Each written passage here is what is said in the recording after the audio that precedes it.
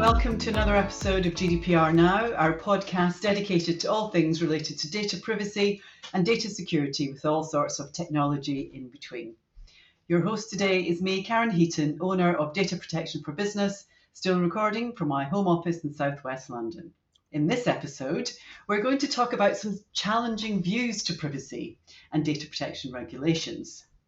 Controversially, we're going to discuss why data privacy, including regulations like GDPR, can be viewed as counterproductive and why we may be better off without the current notion of data privacy. So, in our challenging journey today, I'm delighted to introduce our contra privacy provocateur, Ben Malazzo. Ben, welcome to the show.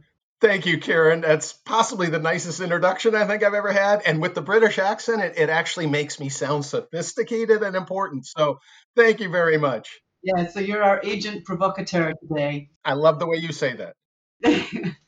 So Ben is currently the author of his new book called Exposed: How Revealing Your Data and Eliminating Privacy Increases Trust and Liberates Humanity.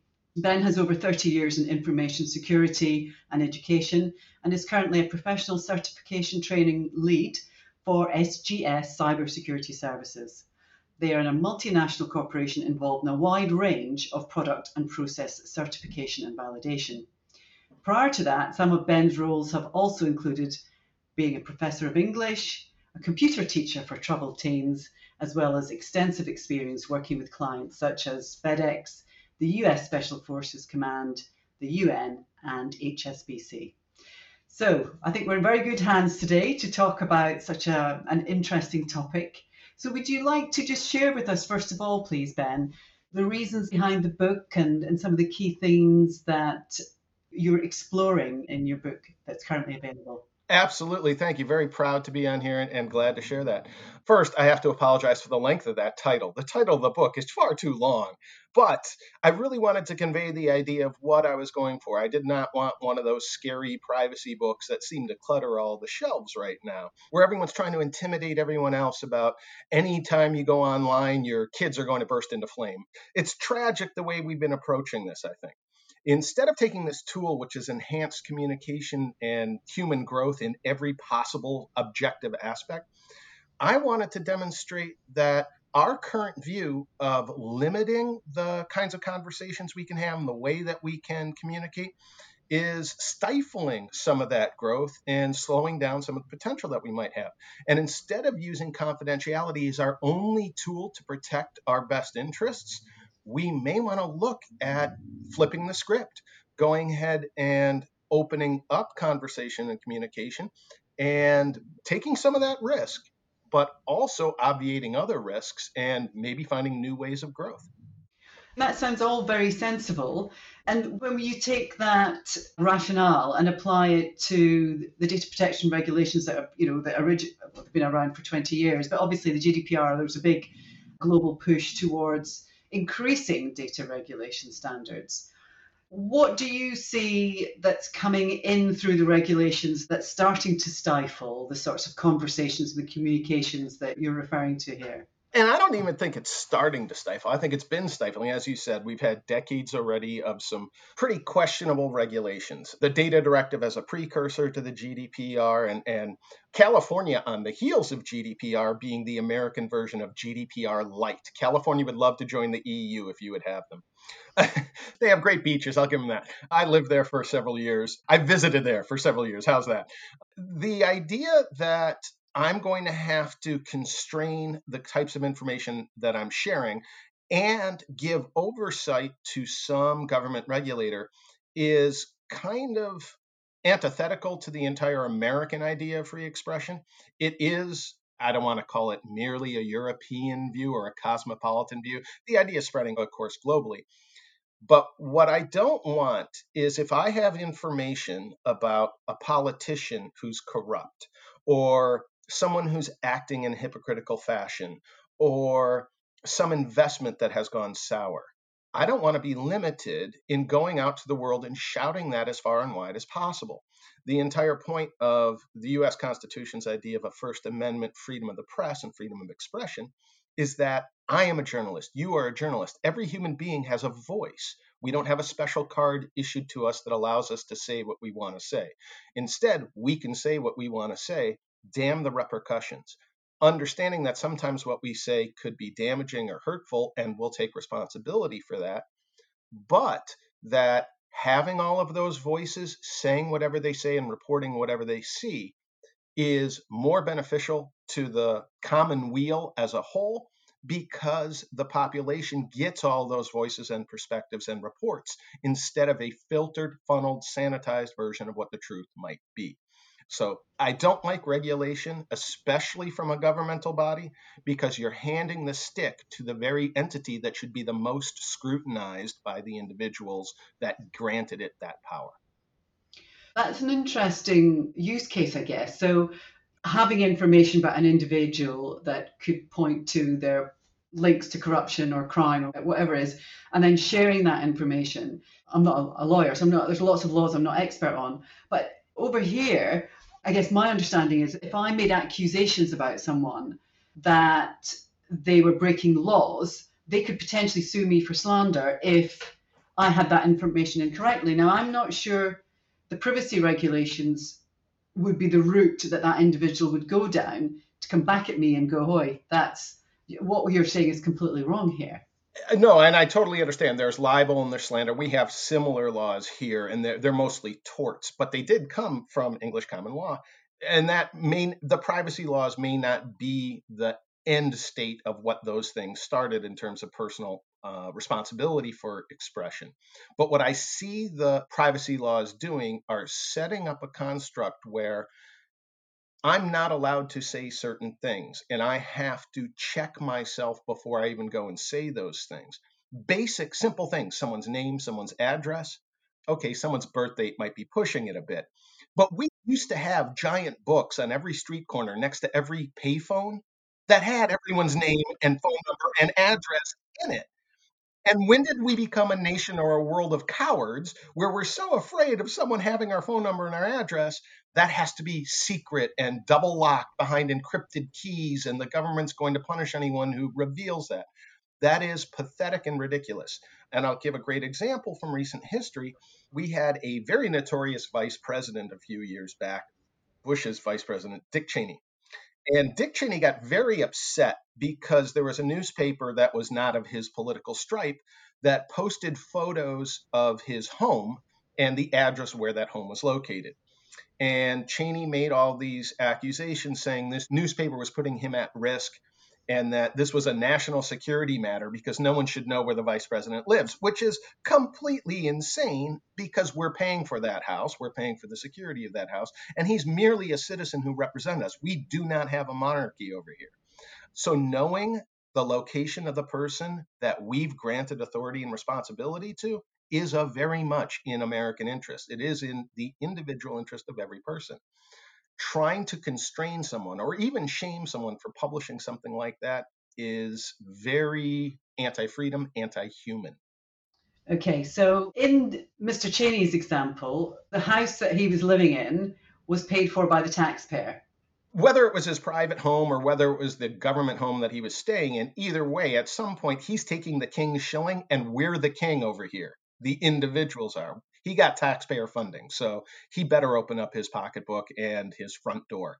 Interesting. All right. So one, take your point on that one, and obviously security is being paid for. So in the era of terrorism, if he's being targeted, say by some rogue state, taking out Mr. Cheney during his time in office could be quite a coup for them. So I guess that's why the taxpayer pays. I'm sorry. By and large, our vice president, their entire purpose is to show up at people's funerals when the president's too busy to go or the person wasn't important enough, and maybe go to state dinners if it's a low foreign dignitary of a country that's not as important as they send the president to. The idea that terrorists are even going to target a vice president? I don't think most terrorists could name an American vice president. I'm just trying to understand whether there is some justification for him wanting his address to be kept quiet. He's above the rest of us. And you look at the British tradition, you have the Official Secrets Act, which even predates the GDPR and the data directives, right? Yeah. where the government could tell the press what to publish or what not to publish based on the Queen's decision, right?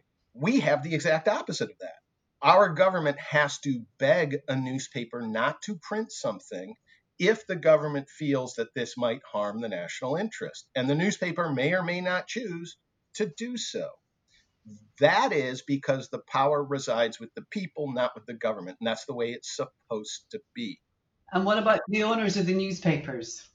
They should be personally responsible for whichever harm befalls the revelations. But again, they're just individuals. Our elected officials are just individuals. Nobody has been imbued with some hereditary or divine right to rule over all the other individuals. We can just go elect some more. We could buy other newspapers and so forth. We've had some great examples in American history where newspapers have revealed things to the American people that were very important. The Pentagon Papers, classic example. Edward Snowden's revelations. And even though that's a controversial topic, these things were made known to the people simply because someone was brave enough to expose that to the world, even though the government really tried to make it not happen.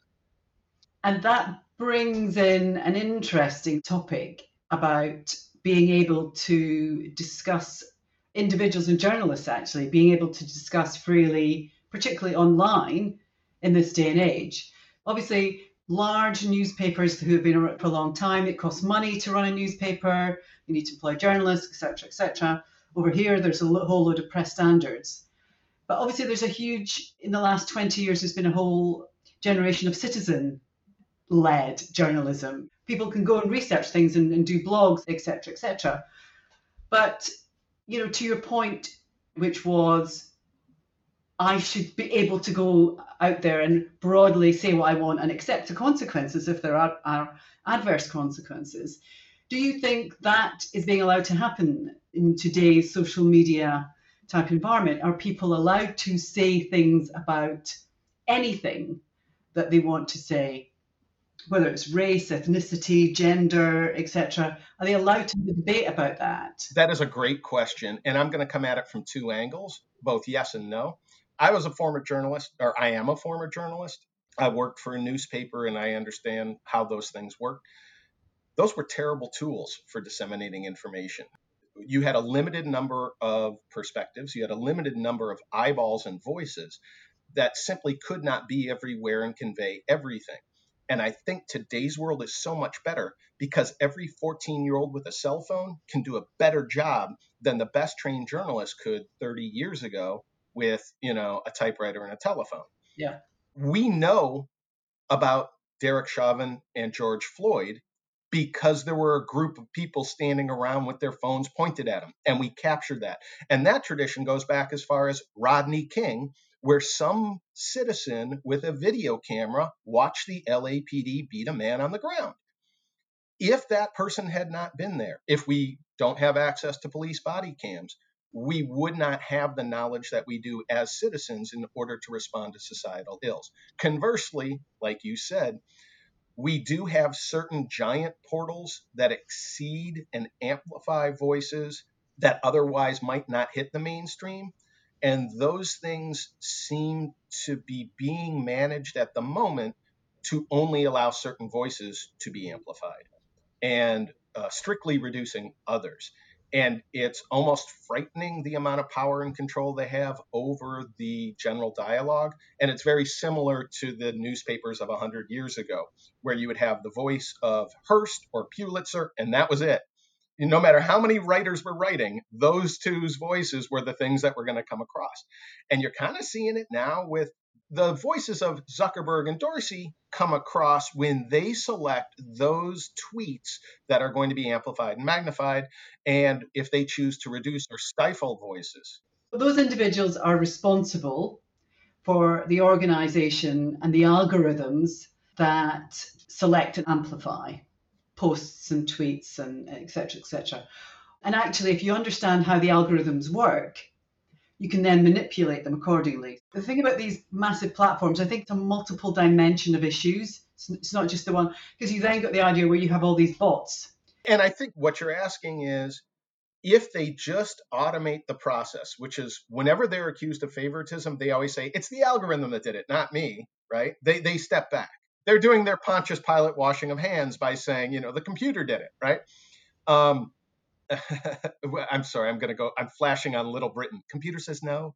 However, they've proven more than often enough that they're willing to intercede as a human agent when their algorithm isn't stifling something that they think should be stifled. That's totally true. The algorithm was okay with that. They weren't. So if management gets involved, that's editorial. And in my view, they're taking personal responsibility for stifling conversation. Whether they truly believe that's for the betterment of human health and safety, okay, I mean, that's their good intentions, but I'm not operating from an aspect of good intentions. I'm operating for the most availability of information, lest we go into an echo chamber. Yeah. The other unfortunate thing that happens with the algorithm is that, as you know, it's replaying to you themes and memes around things you've liked or commented on. So this idea of individuals starting to exist in echo chambers is happening as a result of how the algorithm works. If you've got certain political views, there's a good chance you will be constantly fed stories with those political views. And that means you don't get to hear other political views. And I think that's dangerous. I'm not as afraid of that as a centralized authority deciding what I should or should not listen to.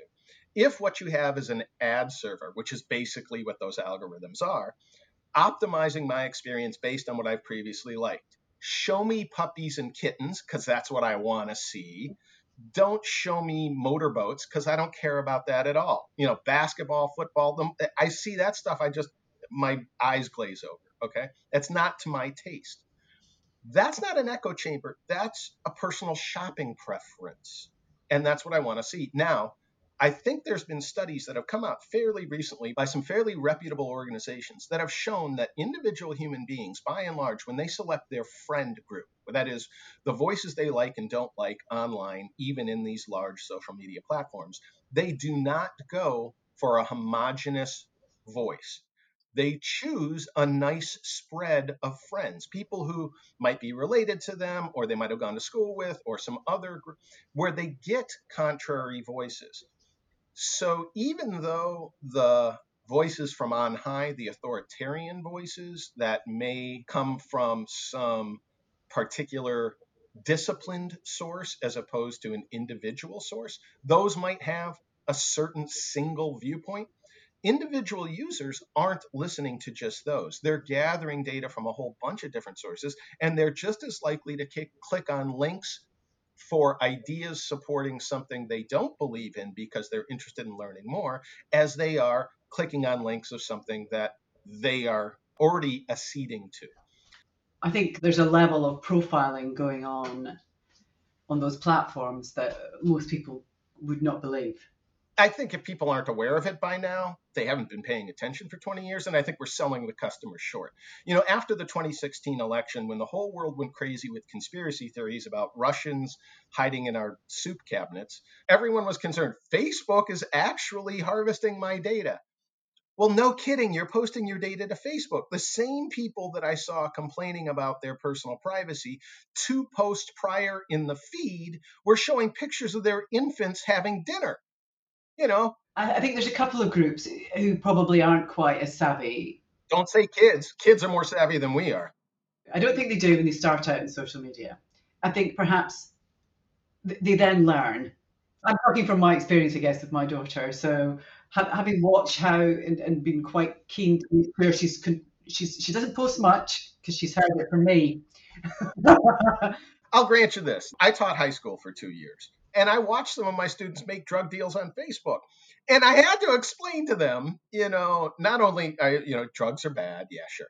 I also had to explain to them, look, when you post it on Facebook, what you're doing is handing all of the evidence to the prosecutor. You are basically drawing a straight line to you that you cannot hide behind. Your presumption of innocence is being thrown away. Not that I'm teaching them how to be criminals, but I'm pointing this out. They said almost uniformly things that impressed me as a security practitioner. One, they said, first of all, none of this information that I used to register this account is true. All right, so the only thing they can actually trace back is that the IP address was the one at the school, and good luck finding out which individual kid was on which individual machine. The other thing that they said was that, why would anyone be looking for me? If you've got 2 billion users on Facebook and this kid is selling a dime bag of weed, it's not a matter of the police are going through and finding all of those deals. There's simply not enough police to make that happen. And I explained to the kids, and you're right, maybe this is where they learn the sophistication eventually. I said, you're right. There's no dragnet that'll find you simply because you did that. The difference is once they find you on one thing, now they have a treasure trove of data they can throw the book at you with because they immediately have access to all your other crimes. And that's where they did kind of start to understand what total collections meant. However, Americans still haven't reconciled the fact that all of their email traffic, all of their ISP content is being filtered by the NSA. That has not sunk in yet. But this was behind the whole invalidation of the Privacy Shield. Yes. In fact, I did a podcast with my colleague Mark Sherwood-Edwards, and we were talking about the end of the Privacy Shield and how fixable is the problem. And he said, he quoted a saying from a national security advisor saying, well, I don't know why people are worried about data and servers. We've got access to the undersea cables, basically. Yeah, the illusion, and that's kind of why in the book, I don't even talk about it as privacy. I talk about it as partial privacy or our illusion of privacy. We don't really have privacy. We have a facade. We have a fig leaf that we hold up and say, oh, no, don't look at this. You're not allowed to look at. That's not privacy. And he's absolutely right. The data's there to be harvested if anyone wants to harvest it. If the individuals with the power and the access want to harvest it. And that's the issue, is what we've created is a partial privacy where some people have access to huge chunks and everybody else has access to nothing. And that is not egalitarian, and that is not liberty for an individual. If we believe that the people in the high towers are protecting us, I think we've misplaced our trust. And I think one of the other talking points you wanted to mention was how every protection we've ever created becomes rife for abuse. Yes. And I think that's the kind of an issue that we see with a lot of these privacy laws. A lot of them were created with the best of intentions, like many of our laws, but they're created by our lawmakers who, by and large, and I don't know much about your MPs over there, and I don't know about your various houses and your government, but our lawmakers over here are the people least capable of understanding technology. They're lawyers, by and large, and those are the last people that you'd want doing tech support for you. And they think that they can future-proof the internet and technology in such a way as to protect individual citizens. And in fact, the exact opposite has been shown to be true over a number of years. And we've had case after case after case where the best intentioned law that was written 20 years ago, when we still had dial-up and AOL and whatever. Yeah, I remember. They're trying to be applied to what we have today. And what you end up with is some terrible, terrible outcomes, quite the opposite of what the original lawmakers' intent was.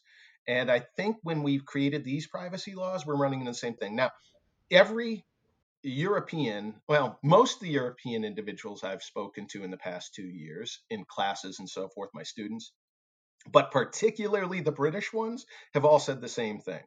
And you correct me if I'm wrong here, you may be the outlier. They've all said the right to be forgotten is a cute idea, impossible to apply. Because the right to be forgotten in the current GDPR says not only does that entity have to wipe all of my PII, but they have to notify me that they've done so. But how can they notify me if they've wiped all my PII? The whole thing is paradoxical on its face. And I'm not going to ever name any of the clients who've said these things, but I've had several clients from several prominent entities say, you know what we've done? We've all agreed in the closed session of senior management, we're going to comply as best we can. We're going to delete what we can, but you can only go so far. It's totally correct. I think in the ICO regulator has tried to take a pragmatic approach, because you can't bankrupt your business trying to comply to the absolute letter. Otherwise, you don't have businesses and et cetera, et cetera. And I think you're right. Organizations will do their best. And it's not always clear cut and it's not always simple. And I guess a bit like most things in life, there are limits. There's always a balance between what you do and what the impact of what you do is. And, right to be forgotten, well, goes back to least said, soonest mended. If you're not putting lots of stuff out there, you're not putting yourself in a position where actually you're going to have to ask someone to delete it and take it back. So, but you're thinking from a standpoint of a decent, law-abiding individual. You're not even thinking about it from the perspective of an American teenager. If we had a right to be forgotten here, within 1 week, that thing would have been weaponized by everyone under the age of 17, where all they were doing is antagonistically notifying every company that exists, wipe all my data, in a right to be forgotten. I mean, it does happen here. Yeah, but the clients I've worked with haven't had two. One of the particulars had quite a lot, but they don't run a social media platform.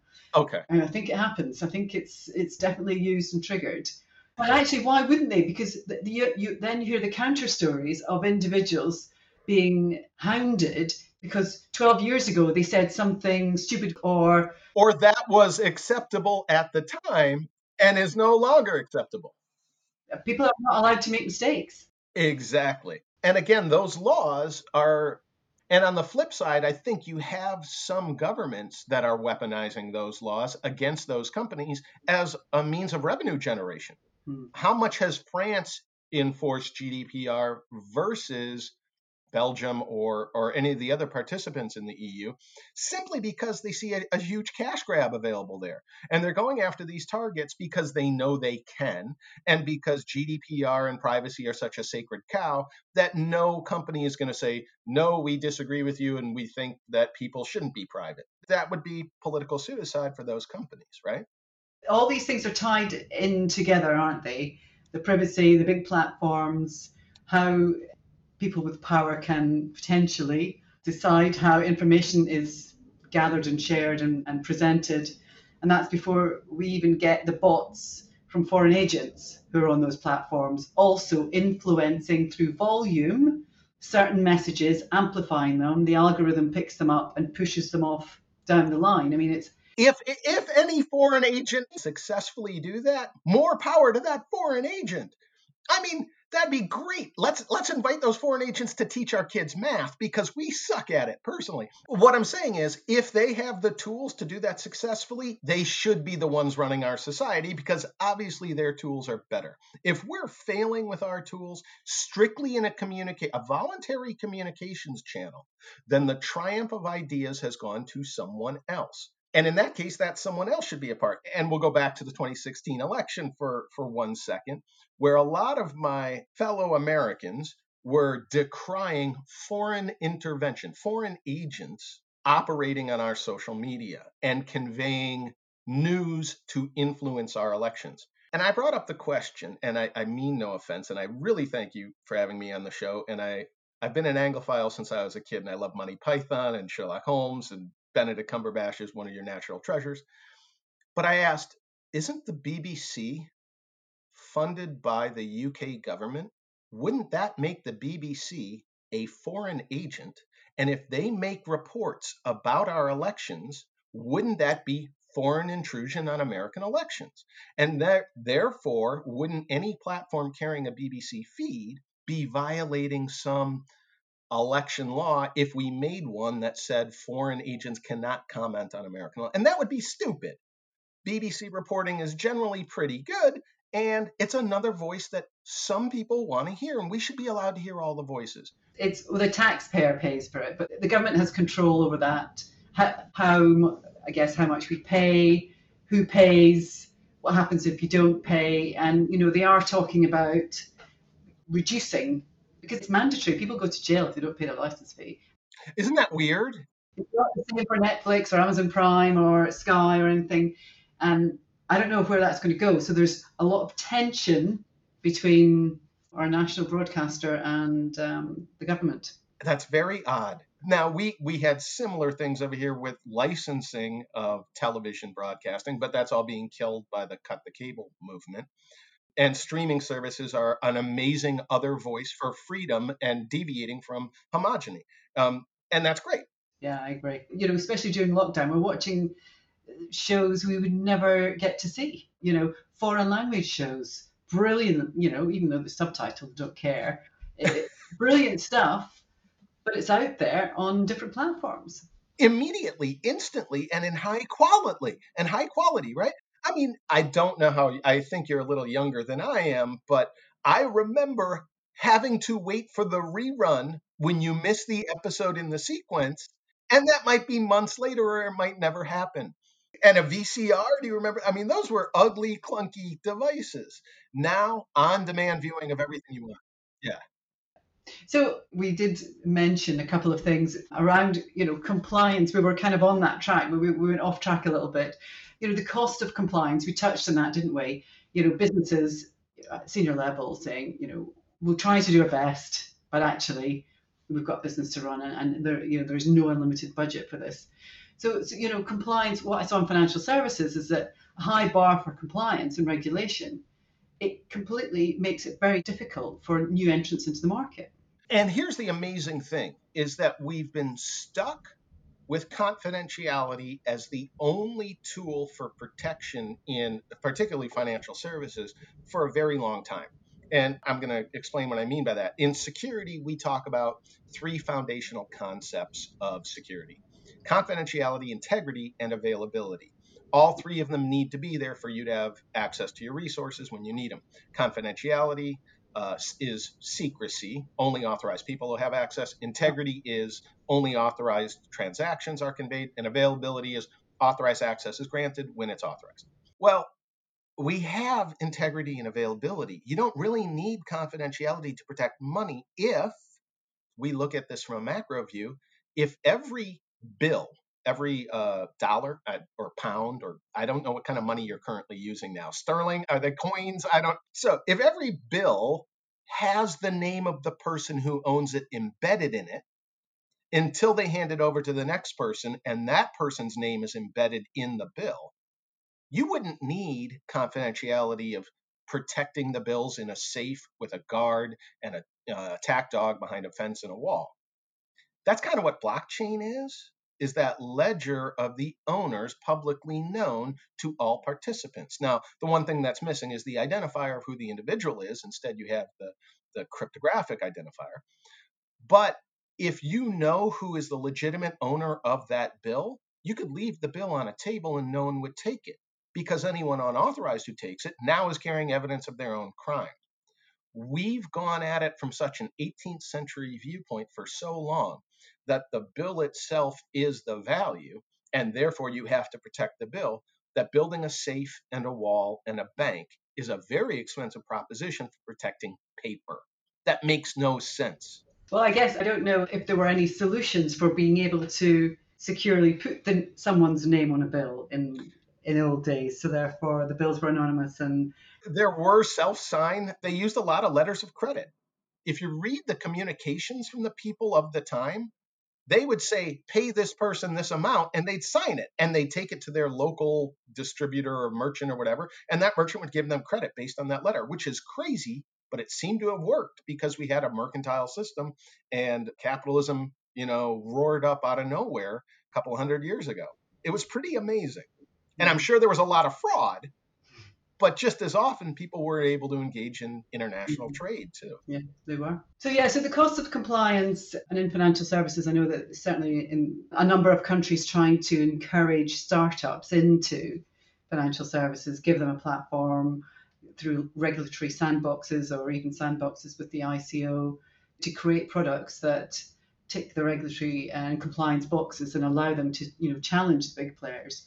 But certainly everything that I see in the customers I work with, compliance costs are significant. It's a big deal to those customers to have us come in and do projects and look and make sure they're doing what they can to be compliant. So exactly. I mean, for a startup to have to apportion a significant percentage of their initial capital to complying with a regulation as opposed to make a working, functioning product or service, that's inimical to innovation and creativity and to young people entering the marketplace.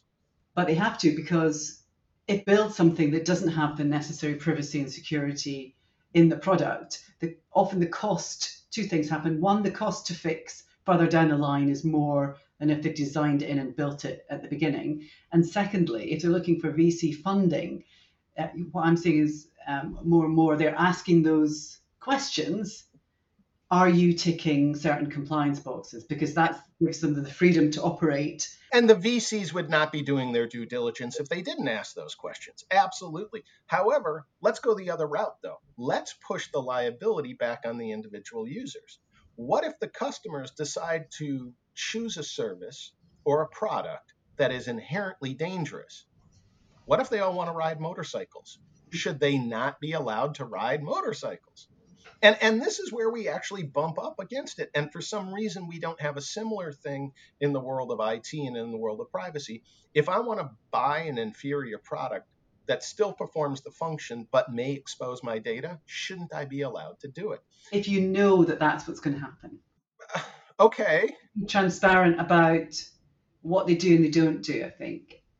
But then you don't need a regulatory framework. What you could have is an industry framework of certification, which is kind of the world that I'm in and kind of what my company does. Is they're a third-party independent non-government certifier that'll come in and say, yes, the load of cargo weighed this much at the exfiltration point and it weighed the same amount at its destination. And that's worked for a couple hundred years. And we've done that with insurance products. You've done that with, there's a number of industry mechanisms. The problem is when you hand the regulatory gun over to the government, you've got a sovereign entity that nobody can argue with unless that entity decides that it's going to allow you to argue. And that's a very dangerous mechanism. And it leads to the abuses that we talked about and also to poor enforcement. Honestly, government is the worst arbiter of these things because they have no financial stake in the matter. No one's going to lose their job in the government if they do it wrong. The cost of compliance doesn't work when the compliance is a governmental mandate as opposed to an industry certification. Well, maybe we'll get there at some point in the future. It's hard to do once we made the laws. It's hard to claw the laws back. That's why I'm so afraid of these innovative laws. You had an episode I listened to a few weeks ago about the AI, and those are just guidelines. Yeah, in the ICO guidelines, but in the EU, their artificial laws are going through the pipeline of having them approved. It will take a couple of years, so theirs will become law, whereas in the UK it's guidelines at the moment. Right, and I think guidelines are okay. But the laws scare the heck out of me. And I say this because I was listening to the episode while I was riding my motorcycle. And all I was thinking was the only people that follow laws are non-criminals. So when we talk about AI, the true AI that is the intelligent, the HAL 9000, right? The voice from Moon, all these cinematic references of AIs. The creepy kid from the Steven Spielberg movie, they're not going to come from the large players. Large players are going to keep doing what they've been doing, which is sort of accelerating automation. It's going to be some kid in some basement somewhere.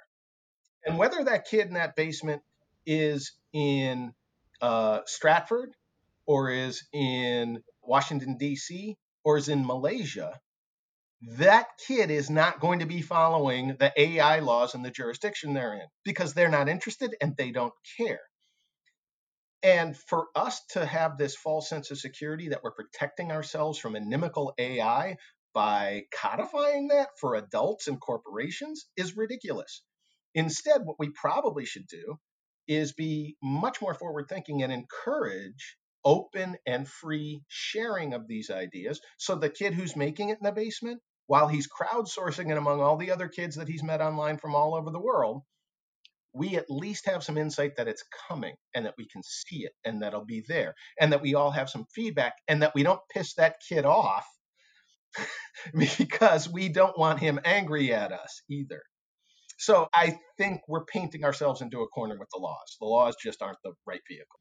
Well, it's a great topic and it's different from anything we've really covered on the show, which I love about it. But actually, we're coming to the end of our time slot, though, so I'm just going to have to sadly wrap it up, although I can imagine we could chat all day, to be honest. I'd love to. So this kind of brings us to the end of this episode of GDPR Now. And if our listeners have any questions, I'm sure you'd be happy, Ben, to take any questions. Very, very much so. I think I have 12 readers worldwide. So, any more would be very welcome. We'll put a link to your new book on the show notes as well. So thank you very much for a great thought-provoking topic that will send toes curling, I'm sure, in some sections. But we've got to take all views. I think that's really important. Thank you for having me on. I'm very sorry that I have such iconoclastic views that may not be utterly pragmatic, but I think the other voice often has to be heard too, if for nothing else than to vindicate your own perspective. I agree. Hopefully it won't be the first and last time we have our provocateur, Ben, on the show. So thank you for taking the time today, Ben, and thank you everyone for listening. And take care and stay safe. That's it from me.